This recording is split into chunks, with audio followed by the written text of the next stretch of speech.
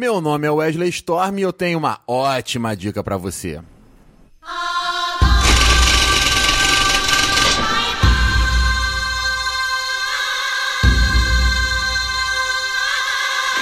Então, meninos e meninas, estamos começando mais um Storm Drops e hoje eu trouxe aqui o meu grande amigo lá do Esfera Geek, Thiago Simão. Apresente-se aí. Opa, tudo bem, pessoal? É uma honra estar aqui novamente na galera do Hall e, claro, começar no primeiro individual, né, podcast individual, tinha que vir do meu amigo Storm, né? Não dos outros, né? Tinha que começar aqui porque hoje, como vocês já viram aí no título do episódio, a gente vai falar desse filme aí recentemente lançado, que é o Ghost in the Shell. Aqui no Brasil saiu com o título de A Vigilante do Amanhã, né? Sempre aquelas traduções meio esquisitas aqui do Brasil. É sempre a mesma avó que faz a tradução, né? Não mudam. Então, Simão, você consegue situar a gente, dar uma sinopsezinha do filme? Poxa, a gente trabalha um mundo pós-apocalíptico, né? A história se passa pós-2029. A gente tá no mundo cyberpunk, então as pessoas, elas são aperfeiçoadas, né? O corpo tem vários aperfeiçoamentos para melhorar. E a gente tá conhecendo a história da Major Mira, que ela é o ápice dessa evolução, né? Onde ela conseguiu ter um corpo todo cibernético e o cérebro dela tá ali. Só que a história, ela vem trazer por como ela chegou ali. Exatamente, né? Segundo algumas questões filosóficas, né? Porque é assim como, basicamente, a grande parte das obras japonesas questiona muito a filosofia, são obras que te fazem pensar, esse anime não é diferente, e ele vem trazendo essa reflexão, né, que muitos acham inevitável, que é um pouco de uma fusão, né, do homem com a tecnologia, seres humanos híbridos, com aparelhagens que vão desenvolver cada vez mais a capacidade humana. E esse filme, assim como a sua obra original, ele vem questionar esse ponto, né? De até que ponto você é humano, quando é que você deixa de ser humano, a sua humanidade relacionada com a máquina, ela tá se perdendo de fato ou isso é um processo inevitável? E todos esses questionamentos, até da própria personagem principal, que também é chamada no filme de Major, ela vem trazendo quando ela começa a questionar a sua origem e saber de onde é que ela veio, qual é a verdadeira história dela, o que de humano ela tem. Você percebe no filme que ela não se vê como uma humana de fato e ela sofre por isso. O que é mais interessante é que é uma obra muito antiga, que agora em 2019 vai fazer 30 anos, é uma obra de 1989, mas que é completamente atual pro dia de hoje, não é isso? Com certeza, né? Um cara lá atrás, o Masami Shirou, ele conseguiu pensar uma história bem atual, né? Que você vê que o tempo todo a gente, com a tecnologia avançando, a gente se pergunta até onde vai a nossa humanidade. E por ser um filme japonês, apesar de ter sido feito em Hollywood, né? A gente tem aquelas explicações no filme, né? Que o americano gosta muito de explicação, apesar de ter sido tudo muito sutil, que pontos pro diretor, né? Pro Rupert Sanders. Cara, ele é famoso pelo filme Branca de Neve, o Caçador, que é uma titica, né? Mas o cara conseguiu acertar a mão aqui, não estragou, né, o filme, porque geralmente quando esses filmes japoneses vão pro americano, acaba estragando. Então é legal que teve essa sutileza de explicar as coisas assim minimamente, deixar a pessoa pensar, e essa questão, né, essa dicotomia, né, humano, máquina, a gente pode coexistir junto, essa filosofia e a briga, né? Aquela galera que quer máximo de tecnologia, aquela galera que não quer nada de tecnologia. Foi muito bem feito. Exatamente, né? A gente aqui vai falar sem spoilers, mas também é um ponto importante do filme, um movimento que existiu, que era um movimento contra essa miscigenação homem-máquina, né? As pessoas queriam seres humanos puros, de fato. E, inclusive, tem alguns personagens que discutem isso um pouco no filme, né? Fazendo aquele paralelo, se vale a pena você se modificar, se não vale. Tem um personagem que é modificado. Ao longo do filme, ele gosta daquela melhora, se sente bem, mas ao mesmo tempo tem aquela estranheza. Então, é um ponto interessantíssimo, toda essa questão filosófica, e dá muito pano pra manga você discutir no boteco com os amigos depois, não é isso, Simão? Pô, com certeza. E além disso tudo, você ainda tem a questão do capitalismo ali, né? Que no mundo pós-apocalíptico, as empresas são grandes, elas dominam, elas influenciam o poder político, né? Nem parece que é o que a gente tá vivendo hoje em dia, né? Nem parece com a nossa realidade atual. Mas falando ainda um pouquinho da parte técnica do filme, eu queria começar falando da ambientação, né, que é ambientado numa cidade japonesa futurista, e o filme feito os efeitos visuais feitos pela Wata é realmente muito bonito. Você tem aquela sensação de futuro pós-apocalíptico, você vê a beleza da cidade quando ela tem aquele plano amplo, né, que você vê a cidade, aqueles outdoors animados, que é como uma realidade aumentada, mas ao mesmo tempo você vê as vielas e vê aquela população normal vivendo a sua vida, mesmo num futuro com tanta tecnologia. E o legal de falar também sobre essa questão gráfica, que tá muito bem feita, é que o filme custou 110 milhões de dólares. E a gente tem que lembrar que quando eu falo 110 milhões de dólares, é que a parte de marketing está ali dentro. E às vezes chega a ser metade do valor. Então com pouco, tudo bem que 60 milhões, 70 milhões não é pouco, né? Com pouco, dentro desse mercado, hoje em dia, os caras conseguiram mostrar um mundo cyberpunk assim, bem pleno do que a gente lê, que a gente pesquisa. E mostrou que com pouco dá pra fazer muito. Não, exatamente, né? Não só esse filme, mas você pega o próprio Deadpool também, um exemplo de filme que custou pouco, mas que acaba rendendo e fica um filme muito bom, né? Você vê que o filme ele é um pouco limitado no caso do Deadpool em termos de gráfico, mas o Ghost in the Shell ele não deixa nada a desejar, é tudo muito bonito. Tem a característica que o diretor escolheu por fazer tudo de maneira... Tudo não, né? Mas...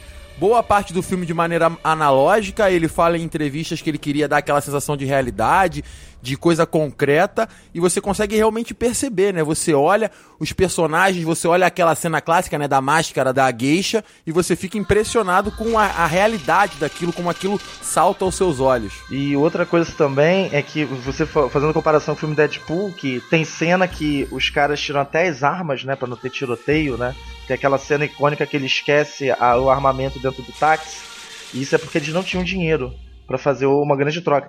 E nessa, as cenas de ações são bem feitas. O filme, ele alterna bem, né? É um filme que te prende, ele tem cenas de ações muito boas, cenas de lutas pra quem gosta, de tiroteio. Você fica com uma sensação de um filme completo, um filme pleno, e que você tem o prazer de assistir, porque ao mesmo tempo que tem uma história riquíssima por trás, que vai te gerar aquela curiosidade, uma trama bem elaborada com uma reviravolta não tão inesperada, mas que não é nada assim que, vai acontecer isso, e que deixa o filme ainda mais interessante. O filme é bem 1, 2, 3, 4, né? Ele caminha direitinho, não é corrido.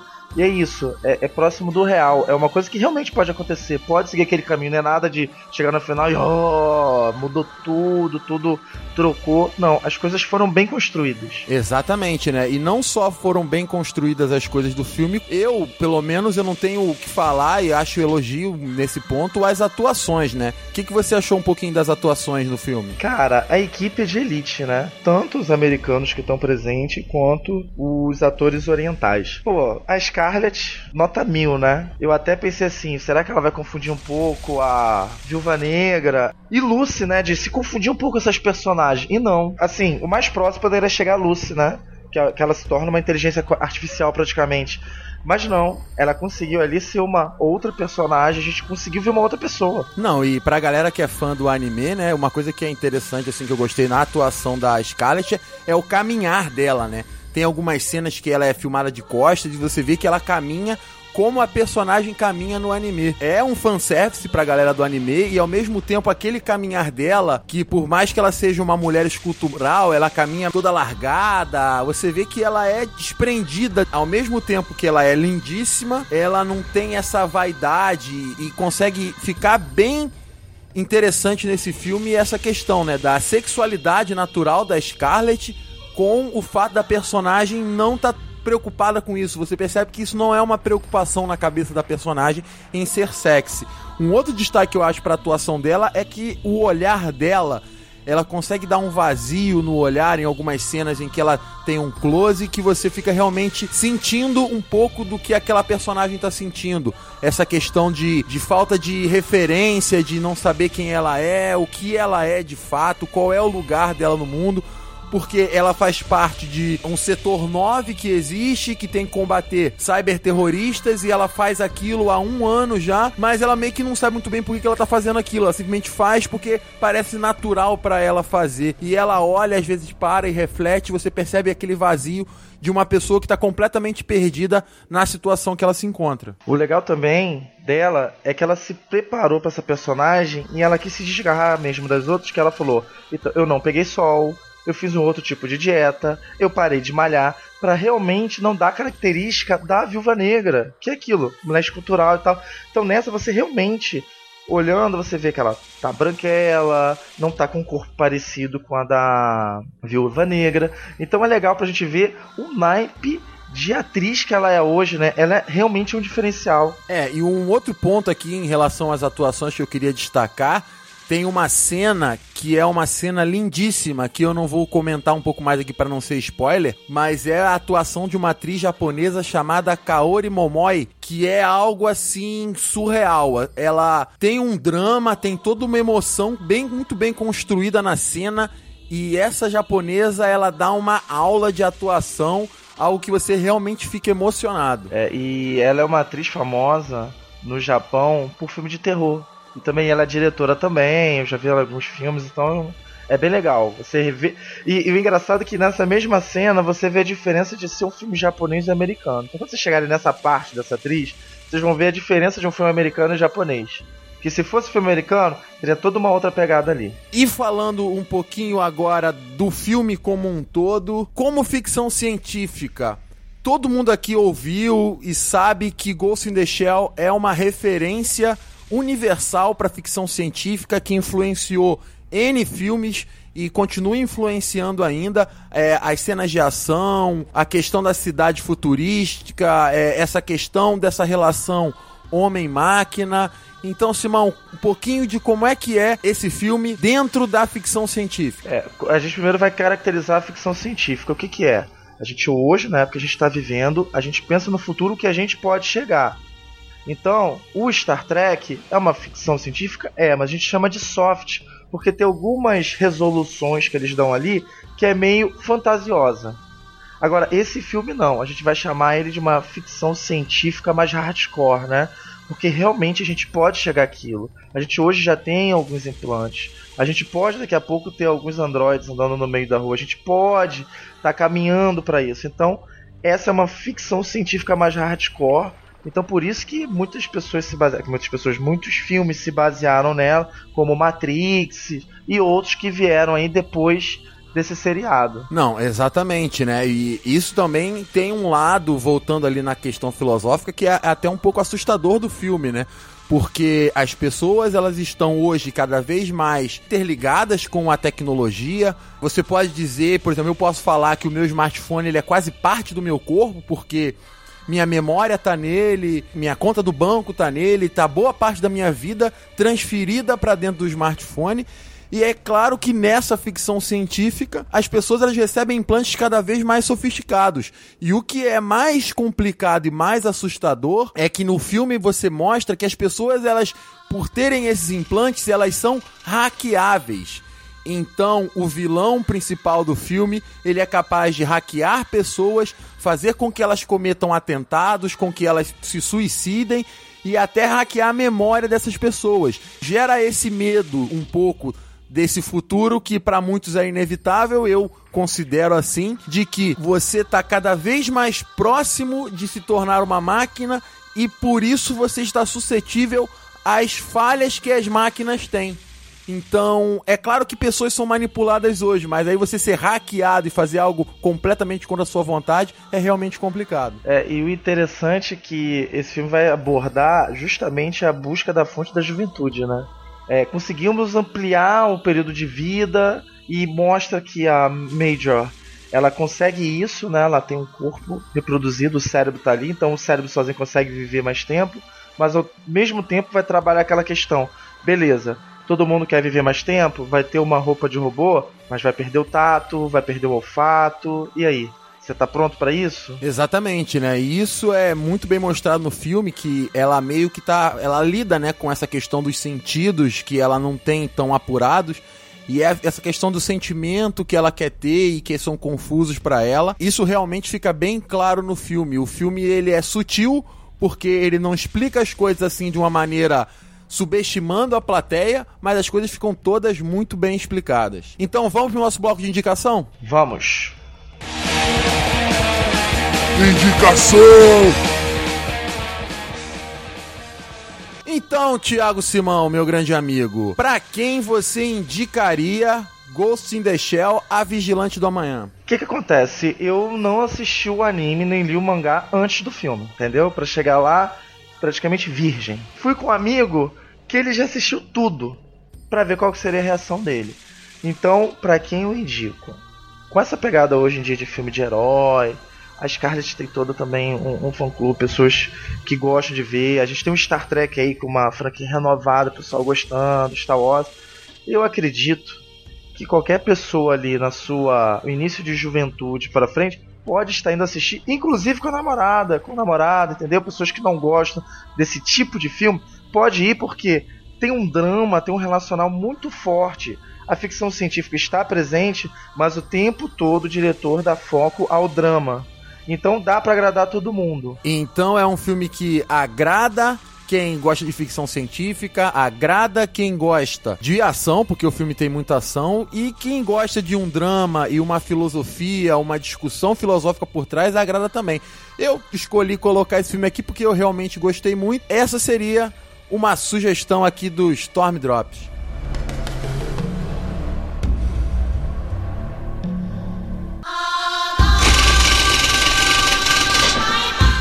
Então, Simão, para terminar o nosso programa, faça aí o seu jabá pra galera que gostou da sua forma de falar do filme, da sua visão. Como é que pode ter acesso a mais conteúdo produzido por você? Bem, é só vocês darem um pulinho no Esfera Geek. Lá nós temos alguns podcasts, né? Tem o Esfera Cast, temos o Clube do Livro, né? Que a galera se reúne, lê o livro e vai bater papo. Tem um Papo Random, que a gente fala também sobre filmes de momento. A gente vai estar falando também dos outros filmes que foram do mês de março, Power Hand, Bela e a Fera, né, que o mês de março foi bem agitado. Então só dá um pulinho no Esfera Geek, tá todo o conteúdo lá. Se quiser me achar nas redes sociais, _ Thiago Simão, é só procurar nas principais mídias sociais que eu estou lá. E Simão, você sabe muito bem, né, que todo convidado aqui no Storm Drops tem que terminar deixando uma música que harmonize com o filme. E qual foi a música escolhida por você? É do grupo Que Theory, Enjoy the Silence, que é a música tema do Ghost in the Shell, que, pô, tem tudo a ver com isso que a gente falou hoje. Então, com a música tema do Ghost in the Shell, a gente encerra mais um programa. Valeu, galera, um forte abraço e até o próximo Drops!